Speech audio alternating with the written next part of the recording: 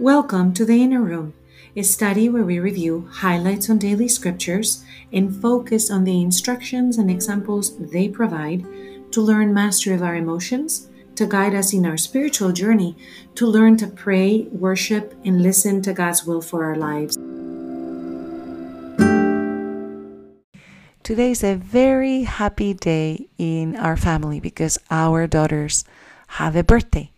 And it's also a very, very happy day in my sister's family because they are celebrating the birthday of their little boy. What a wonderful thing that in our family we share birthdays. As we come to the readings for today, we start in the second letter of Paul to the Corinthians from the first chapter, and we find Paul making an act of faith, saying who he is, an apostle of Christ by the will of God. And then he uses the word encouragement several times, almost with a cadence to create a rhythm. He says, "Blessed be the God and Father of our Lord Jesus Christ, the Father of compassion and the God of all encouragement, who encourages us in our every affliction, so that we may be able to encourage those who are in any affliction with the encouragement with which we ourselves are encouraged by God." This is a very beautiful question then. How do you find encouragement in your life? Do you soak up the Word of God? Do you find a place of solace where you can be in His presence, whether it's in nature or in a church? Tonight, after a long day of lots of activity, my husband asked me, because he could see that I was a little down, if I wanted to go with him to the Blessed Sacrament. And this is just a wonderful, wonderful invitation because it changed everything. To sit there in the quiet and the peace of the little chapel in our church, where the Blessed Sacrament is present for us to be Mary's seated at the foot of the Lord. It is such a wonderful thing. I find deep encouragement in staying there close to the Lord in His presence. And it is quiet and it is cool, and in that silence one can replenish. But the invitation had a very, very wonderful just encouragement for my heart, because I have often gone to that chapel by myself, and to go with my husband is just a treasured gift. So what encourages your heart? Do you have a special friend, a special teacher, maybe a special YouTube channel where you go to? Like I enjoy listening to Bishop Barron and the Abiding Together podcast, where a nun and two ladies that are friends talk about issues of faith. Who is your encourager? My sisters are encouragers in my life. My mother is an encourager. I have several dear friends who are encouragers in my life. Paul is inviting us to that kind of encouragement when there's an affliction, and he is asking us to reach out to one another just the way that God encourages us. The psalm for the day is always our place to look for clues for how to pray better. And today it is Psalm 34. It says, "Taste and see the goodness of the Lord." And it's definitely in these moments of meditation and silence where I can taste and see the goodness of the Lord.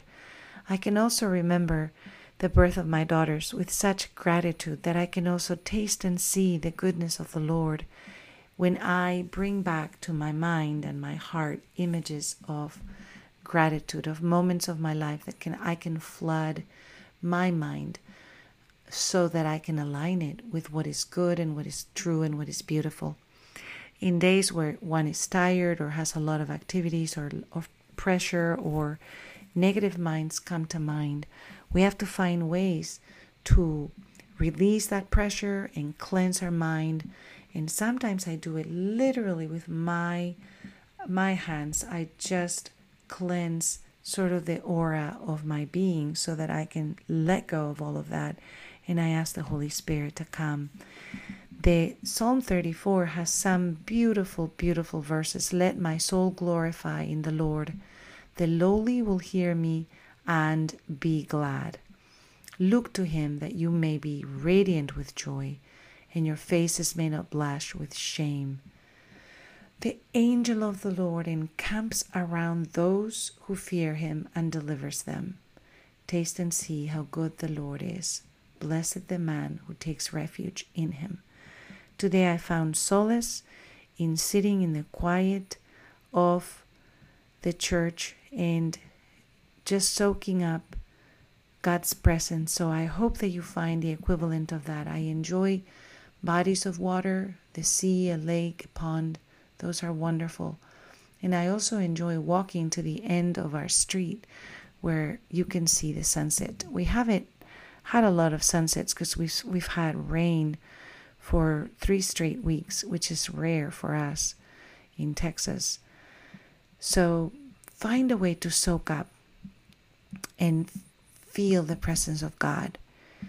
We come then to the gospel reading, which is Matthew 5, and we have the Beatitudes. Jesus sees the crowds, goes up to the mountain, and he sits down with the disciples and begins to teach them.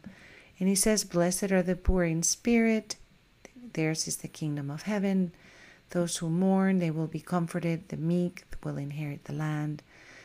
Those who hunger and thirst for righteousness will be satisfied. The merciful will be shown mercy. The clean of heart will see God. The peacemakers will be called children of God.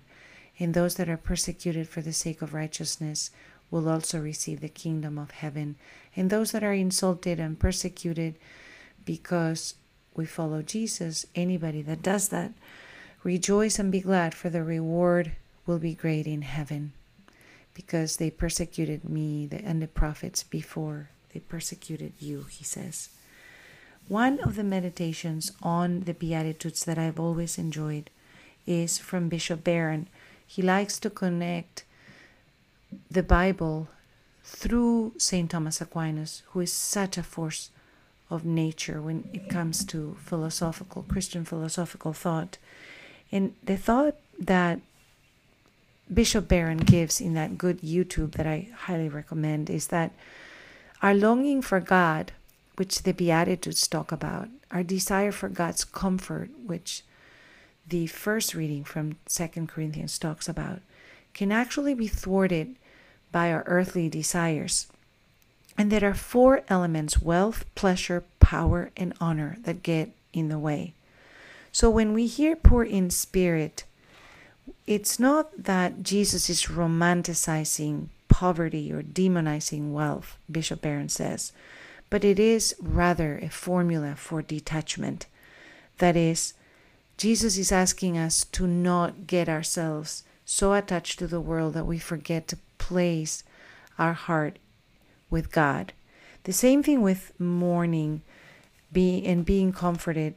That's another form of detachment that has to do with our feelings, that we are not seeking our feelings to be always so much something that we fall into addictions that could even be pornography, because we're seeking some type of feeling, but to be detached from them.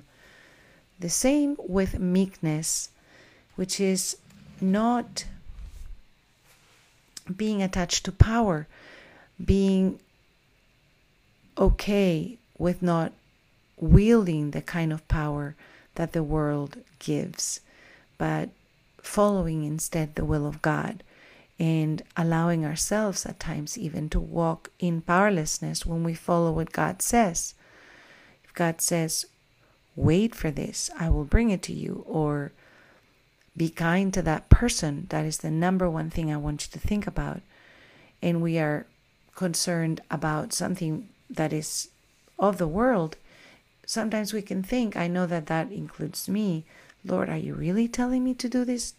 Are you seeing that I have all these other needs?" The God that we have is our Abba, wants to align our heart first. And meekness is one of the ways that Jesus showed the way to the Father. Another of the Beatitudes says, "Blessed are those persecuted for the kingdom. And that would be the addiction to honor, where we are not placing our highest milestone on what others think of us, but rather our standard is what God thinks of us. That way, we can see that Jesus died naked, tortured, nailed to the cross, mocked.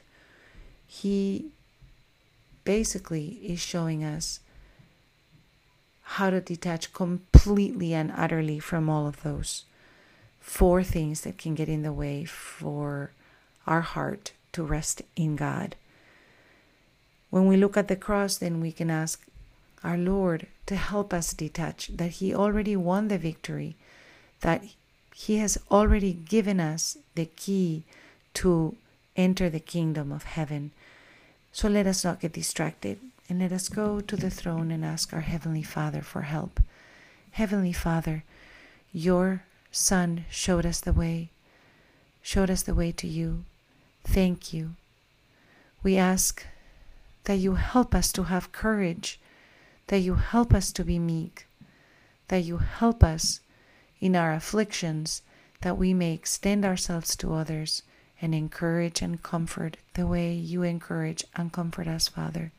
And we ask these things in the name of Jesus. Amen.